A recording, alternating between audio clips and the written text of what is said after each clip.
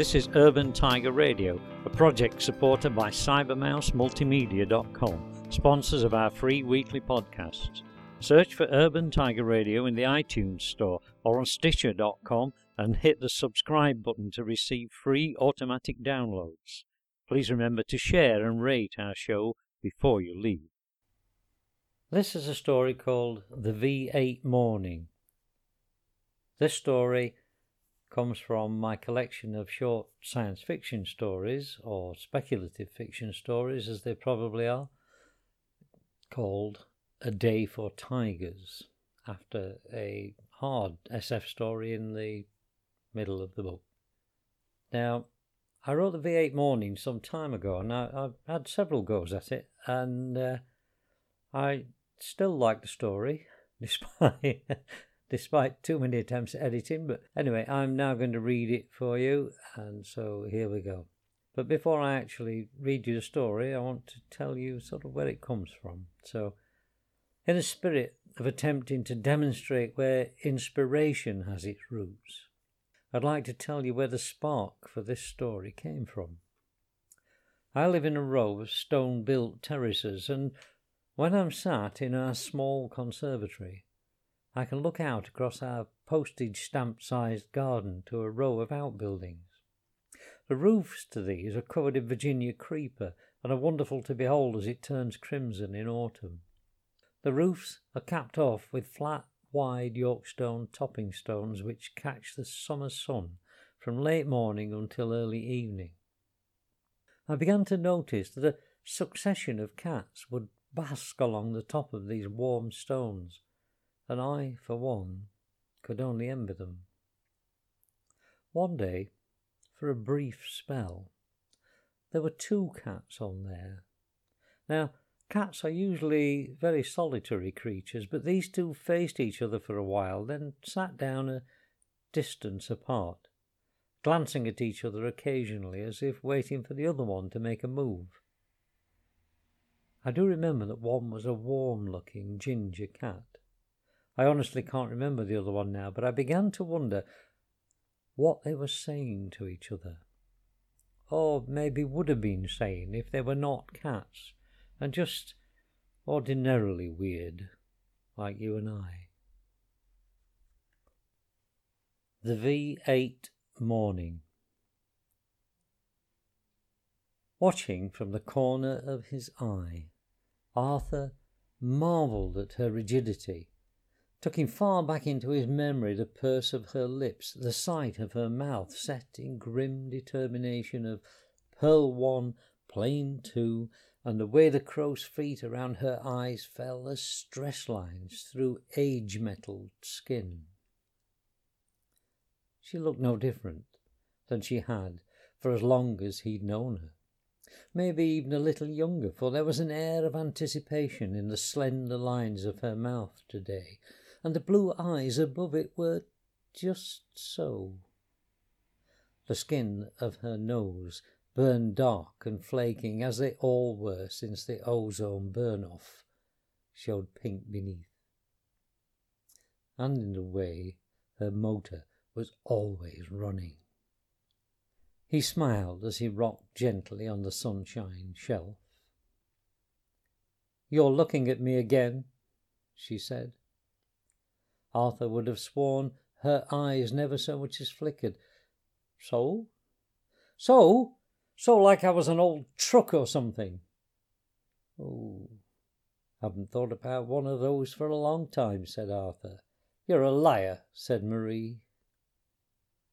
Arthur locked his fingers together, cracked them quietly in the dark air, and looked away. Marie pulled another yard off the ball of wool into the silence. The bright clatter of the needles began again.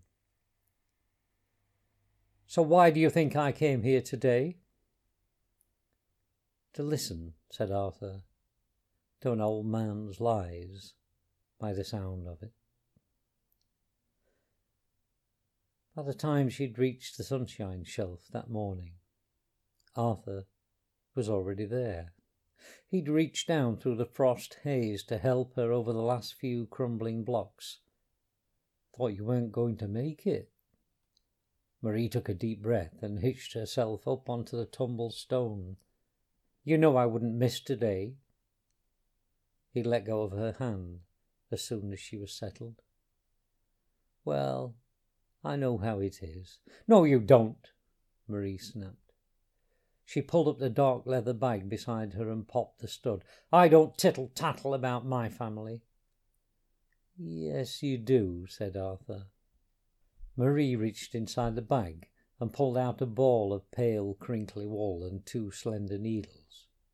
Arthur narrowed his eyes at her. "Well, only what's not important," she said. In the pale light she tied on the wool and spun it deftly around 2 fingers.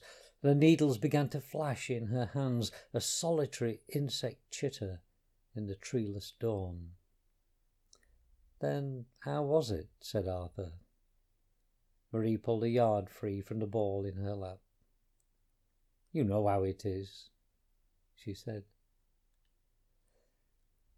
In the space of a drawn breath, the horizon lit quietly with a thin strand of yellowish green. Arthur leaned forward to peer, as if the act of leaning would bring it within reach of his failing sight. Marie changed direction, and the loop slid swiftly from the left needle onto the right. "You're a wonderful old bugger," she said. "You know that?" Arthur tipped back his head to the stone behind him, opening his eyes to the last star. "I wish you wouldn't do that," he said. The tiredness in his voice told Marie that he'd been awake most of the night, letting the darkness carry him into morning on its silent, remorseless carriage. "Do what?" Arthur waited until the black around the star had faded to palest blue. For a moment it seemed to brighten, then, as if a mist took it, it was gone. "Oh, you know," he said. "I do know," said Marie, "but it's one of those things I do because—" She rounded on him then, needles bristling the air between them. "Because sometimes you shut yourself away in that old head, and because using plain words with you is like taking a stick to a tortoise." And it was also something to do with the way she felt about him, although she would never tell him that. And it gave him such a jolt every time she swore, but mostly it was just fun. She allowed herself a glimpse of the dawn, then cast on again. "You're a wonderful old bugger," she said. "And you're the most provocational, irrational excuse for a woman I ever met." Arthur shrugged his coat around his shoulders, fastening the top button. "And for once, can you stop that interminable knitting?" Marie smiled to herself. "No," she said. Arthur took the ball of wool from her lap and threw it down the stone pile. Marie watched as the wool bounced cleanly from each one, unravelling and billowing pale in the thin morning air. "I take back the wonderful," she said. "What did you do that for?"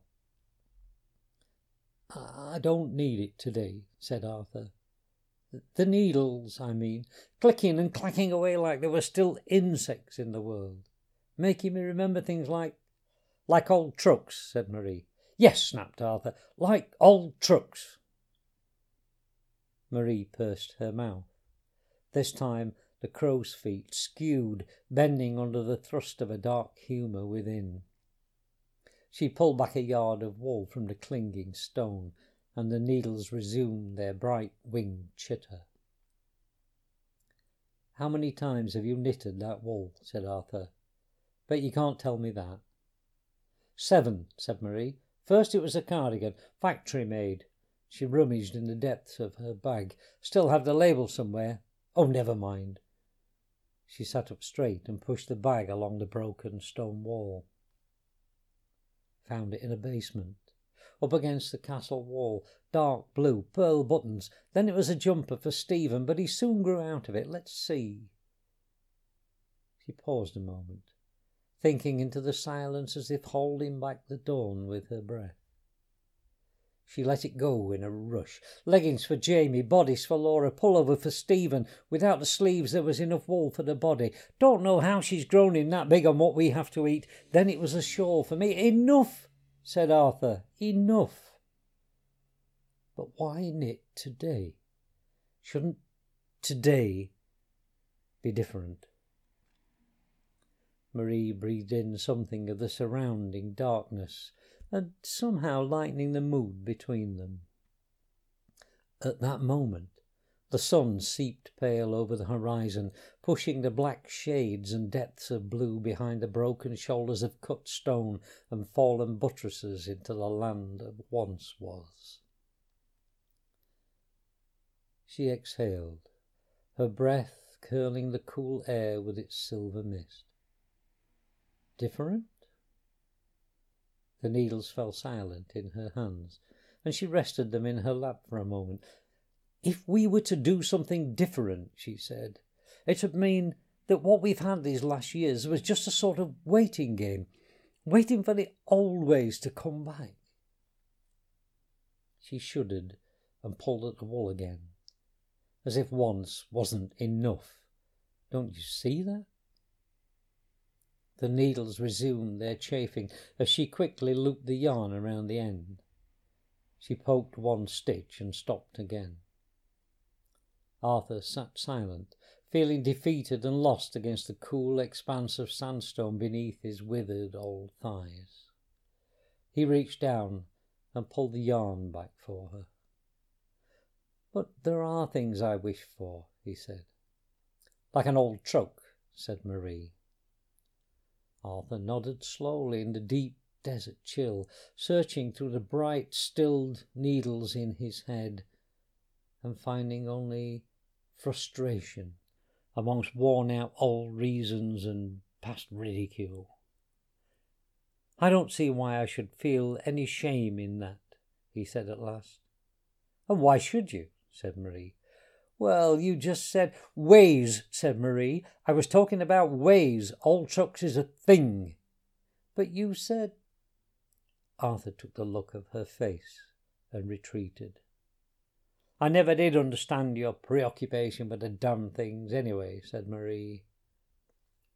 Arthur placed his hands beside him on the cold stone. Gripping the edge, he rocked silently back and forth, feeling the compacted sand tug hard against his skin. He stopped, his eyes fast to the east where the bow of golden light crested the horizon.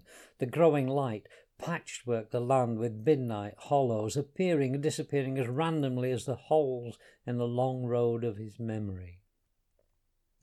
The sun's arc picked out the expanse of broken stone around them in its glow. Dust motes lifted silently from the collapsed profusion of pinnacles, solid oak rafters, needles and purlins. Shadows haunted the faces of dry-mouthed, shattered gargoyles. For what might have been the 1000th time, Arthur held out his hands and began to explain. You see, he said. The sun flickered through his fingers, staining them gold and black. This is where a truck begins. Smiling in quiet self-satisfaction, Marie pulled back another yard. The rising click of the needles served only to bait the tortoise further. It could have sat out there in the street all day, said Arthur. He studied his fingers minutely, creased the swollen joints one by one. But without these fingers, it was nothing. Takes a man to work a truck. What time is it? Asked Marie. It's scheduled for 12. No, she said, scolding him gently. What time is it now? Oh, hold on, said Arthur. He looked around for the metal bar they'd pried loose so long ago the day was now lost in the empty garage of his mind. He slotted it into the hole worn patiently in the stone beside them and studied the dial scratched into the surface. Oh, make it about 6 o'clock. Marie looked down to the foot of the mound and assessed the size of the ball of yarn. She slipped the needles into one hand while the fingers of the other pried loose the top 3 buttons of her jacket, leaving the rest secure against a sudden dust from a quick early breeze. "Trucks," she said. "As I was saying," said Arthur. He held up his hands once more. "Without these." Marie closed her eyes. This would keep him going for around 2 hours, and the needles clicked gently to the remembrance of her fingers. 3 or 4 days ago, on a morning just like this one was set to be, Jamie and Stephen had glistened like nuggets in the sun. Sweat-lacquered and young inside their golden skin, they'd loaded the last things onto the cart. Marie had watched them flex without creasing, bend without feeling the tendency to break. Perhaps things would be different, after all. But not until tomorrow. Laura had hugged arms around her from behind. "Mom, this is the last chance. We can't wait any longer." "Then you better get going," said Marie. Looking up, she shaded her eyes to see the dust plume wavering the western horizon. It had been there all afternoon. "There are others over there," she said. "If you get off now, you'll catch their tail. They'll know where it's safe. We had cousins in Southall. Try there, but don't use my married name. Someone might remember." "But, Mom—" "Go," said Marie. She hugged each one in turn, and then they left. The children silent, their faces damp and drying in the heat of the day. Marie had watched them for a few minutes until she was sure they could no longer see the lines of her face, the fold of her eyes, the crumple of her mouth, then went inside. The needles busied and chittered for an age until they fell quite still. "Sleeping jacket for Laura." Arthur jerked back from a horizon where the sun was high, the road ran straight forever, and the tarmac was hot and singing with tyres in the morning heat. What? Oh, I see." The gearbox of his mind shifted slowly down. He began to crawl along beside her, mentally pacing, like slow traffic. "That's 6, said Marie. "How was it when they left?" said Arthur. "You didn't ever say." Marie pulled another yard back. The loose end trailed up the first step and curled itself around like a cat's tail in the sunlight. "Ever thought there might be a reason for that?" she said. "Yes," said Arthur, "but it never stopped you before, and if today's not about different, then I think I've every reason to expect an answer. Sometime." He studied the metal bar, where it poked from its dial in the flat stone. "And sometime soon." "Oh, you know how it is," said Marie. "Yes," said Arthur, "I think I do." "No, you don't," said Marie. "You're just guessing like always." Arthur screwed up his eyes to watch the sun climb the inevitable blue wall of sky. "They tried a lot of things," he said. "Reminded you of things you never knew you'd forgotten, just to convince you to go with them." He closed his eyes and drifted back against the carved stone. "They waxed your importance to their life like it was a new car." The needles fell silent as Marie stopped to listen. "They took the lines from your face and reminded you of how you'd earned each and every one," Arthur said. "Polished them out, they did, one at a time, and when that didn't work, they took a handful of leather and buffed your pride until you didn't know you were made of such reflection." He smiled behind closed eyes, watching with the sun in his face, listening to the air with his tongue, tasting the growing heat in the sharp stone smell of the desert. "Until you shone," he said, "like a great and priceless carriage." He opened his eyes then and turned towards her, blinking in the new light. "And what did you do?" The needles picked up their beat again in the growing sun. Marie held her face straight as a poker, hitched up another yard, and watched the end uncoil lazily to climb another step. "I told them," she said, "that at my age I was only fit to be a hearse." Closing her eyes, a laugh, silent and honest, caught her throat. It took hold of Arthur like a spark, and they sat slowly rocking on the sunshine shelf until there was nothing left of the sound but the tears streaming down their faces. In the small, introspective quiet that followed, Marie's hand reached across the stone between them and touched upon his.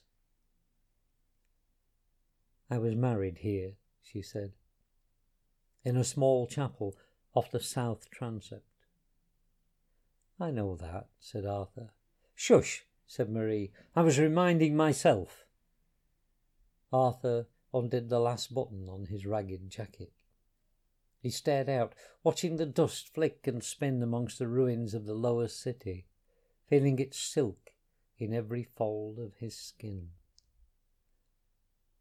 "I never went to Horncastle but once." "Too late now to go again," said Marie. "So it makes it all the more improbable," said Arthur, still watching the desert as if something of interest might take place amongst the sand, that there's a man out there." Marie hitched up another yard. "What's he thinking?" said Arthur. "I mean, right now, what is he thinking?" "Probably looking at that button right now," said Marie. The needles held silent and still for a moment as her mind's eye saw the unlocked button as a hammer, with a dull, square metal head and slender shaft of whitened wood. "He's probably looking at it and wondering how heavy it's going to feel at that moment." "Wonder if he's picked it up," said Arthur. "Picked what up?" "That hammer you're thinking about," he said. "How do you know what I'm thinking about?" Arthur smiled and held up his arms as if the hands gripped the steering wheel of a long forgotten truck. Marie shrugged her shoulders and tied off the row. "Many times," she said. "He's picked it up and weighed it in his mind. Swung it a time or two just to get the balance, then he's looked at it again and put it down, not quite believing." "But what's he thinking?" said Arthur. He creased his brow, trying to project himself into the mind of a man alone out there and unprotected in the heat of the desert. "How does he see it?" The needles clicked slowed as she cast back onto the left. "The end of an age," said Marie. "Probably feels responsible too." "For God's sake, Marie!" She jumped at his unaccustomed use of her name. "He only drove a truck." "Makes him no less a part of it," said Marie. "In fact, quite fitting in a way." "He only feels responsible because you made him feel that way," snapped Arthur. "Leastways, people like you." "People like me?" said Marie. She hitched up another yard.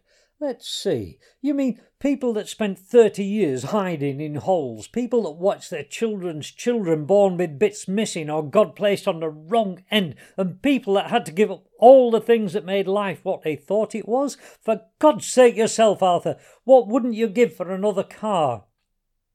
Or an old truck?" She rummaged in the bag beside her. "Almost forgot. Brought you something." She placed a small bundle in his hand. The rag was damp with oil and had a small piece of familiar yarn tied around it. Arthur undid it carefully. Inside were 2 keys bright with chrome. Attached to them was a black plastic fob with Ford enamelled across it. "08 Galaxy," said Marie, watching the growing intensity of his face. "V8, 3 litre, 6-speed, 7-seater." Arthur stared at her in amazement. "Dark blue metallic paint," she said. Arthur held the keys to his forehead, letting the metal seep into his skin and from there through to his brain, igniting his imagination. "Hide seats in lemon," said Marie. "Don't tell me," said Arthur. "Let me feel it." Marie watched him from the corner of her eye. "Electric windows." "Stop it," said Arthur. "Stop it." "Power roof." "No, please," he said. "Just let me." She took the needles more firmly under her arms. "Independent all-round suspension." "Please," said Arthur. "Four-wheel drive." "No." "Traction control. Limited slip differential." "Oh, I give up," said Arthur, and handed back the keys. "You see," said Marie, "it's no good, is it? You've been hanging on to the wrong things. This is a day for letting go." "Just tell me one thing," said Arthur. "Was it really yours?" "Bought it here in Lincoln," she said. She took up the keys in one brown hand and threw them as far as she could across the sand. "I kept it right up to GZ Day. Came out from the hole weeks after, and there was just so much twisted and burned metal it was impossible to tell if it was even there. And if it had been mine, I couldn't ever have told you which part of it was mine, so I decided to forget it." She shrugged almost imperceptibly, but Arthur could see that it had marked a change in her thoughts. "The keys," he said. "You kept them." Marie ignored him, a curious look taking her face as she sacrificed another button to the growing heat. "How do you afford it?" asked Arthur. "Times were difficult even before—" "I had good work," she said. Arthur's thoughts drifted away from the sharp edges of her reply and safely back to the man with the hammer. "Hope you'll be all right," he said. He smiled inwardly, feeling his place in this now more than ever, and that was fitting too, on this, the day of the last bomb. The one, it seemed, no one left alive either wanted or knew how to take apart.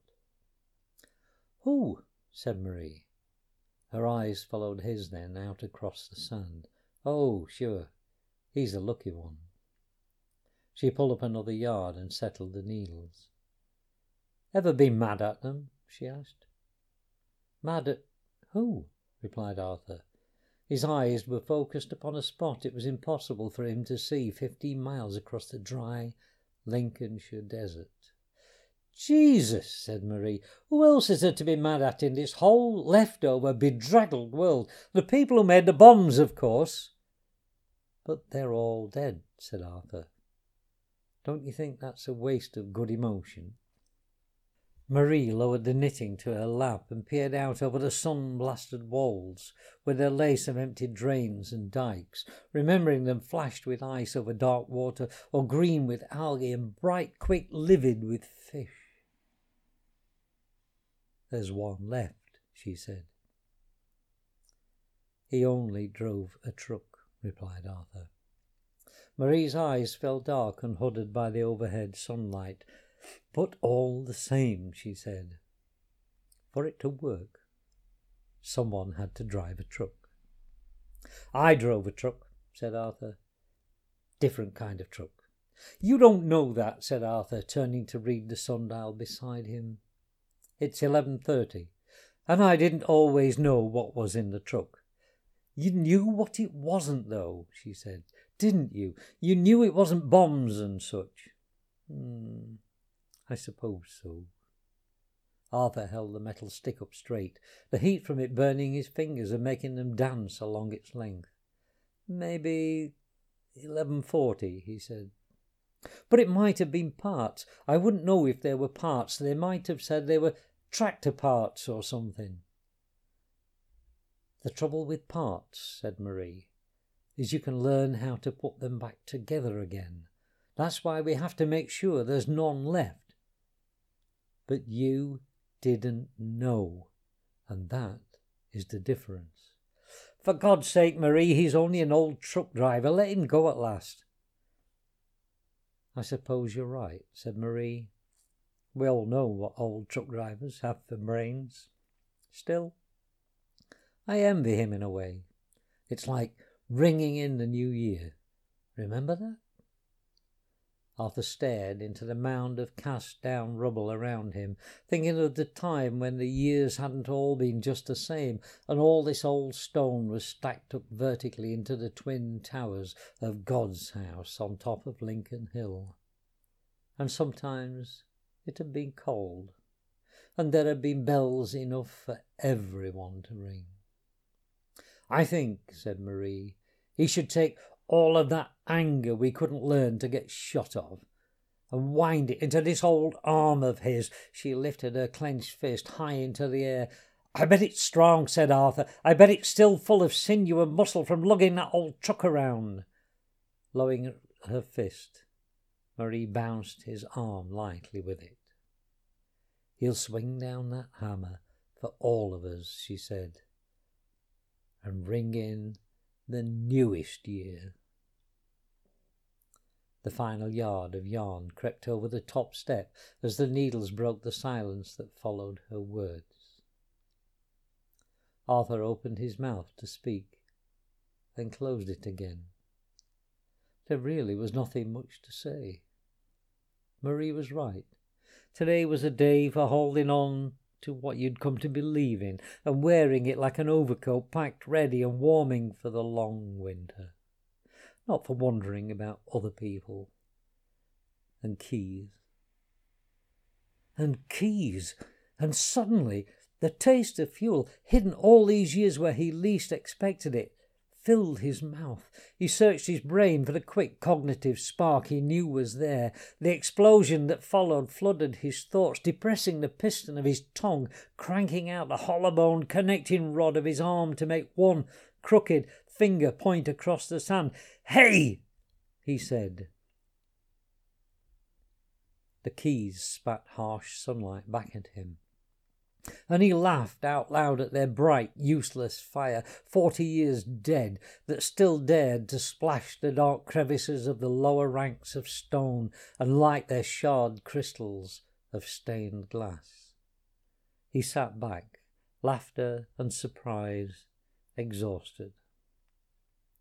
All this time, he said, all this time of torment and shame, and you are no different to me. He fiddled with the metal stick again, and the creak of steel wearing away at stone. He found a reassurance in the thought that nothing lasts forever.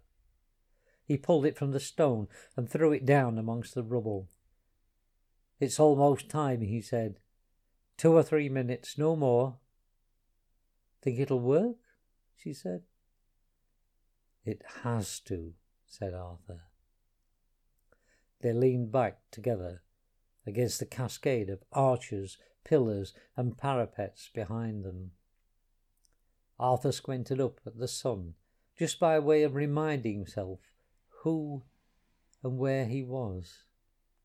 Marie stared east across the veil-turned desert to where she knew there was a man consumed in this moment by a righteous anger and fear. She could feel the weight of the hammer of her own heart, and knew that by her own hand she was as guilty as the man who drove the truck, if only because all she had done was stand and watch others turning screws, connecting wire traces to slickly machined parts,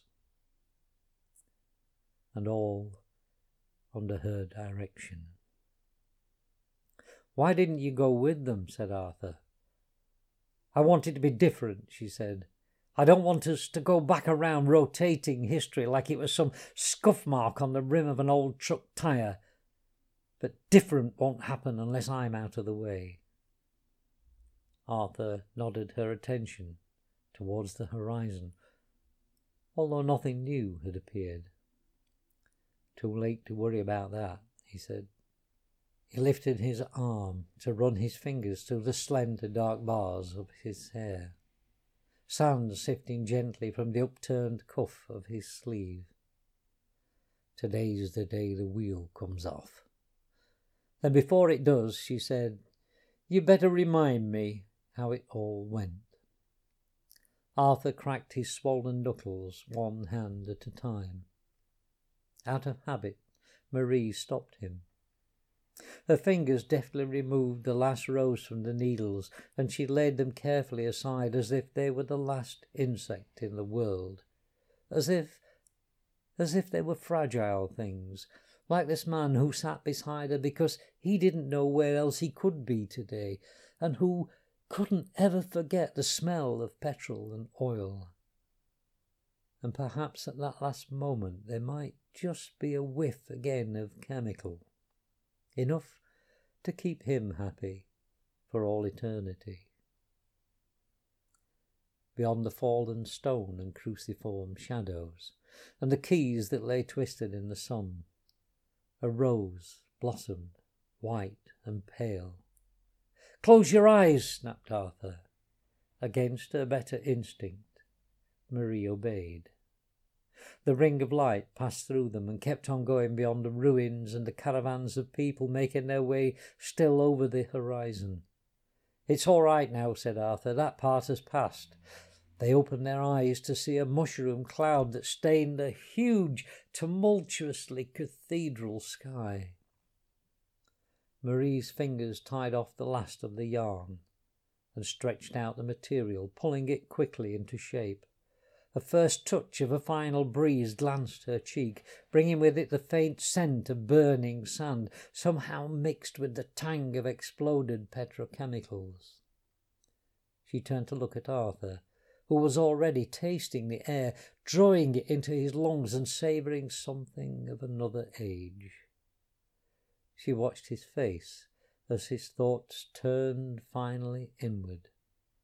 A suspicious thought, struggling for the last hour to clear the thicket of his mind, surfaced into sharp clarity. Suddenly he peered at the keys as if seeing them again for the first time. "You!" "Shush," said Marie. And the sound of her voice softened the furrowed frown on his face. Leaning over, her trembling fingers lovingly wrapped the scarf around his neck and took the ends into the open V of his shirt. "Here," she said, "there's going to be a wind today." Well, that's all for this week's show, folks. I hope you enjoyed your free podcast from Urban Tiger Radio. And if you've hit that subscribe button, you'll be hearing from us again in a week's time. So it's a goodbye from me and a from Nellie. Goodbye.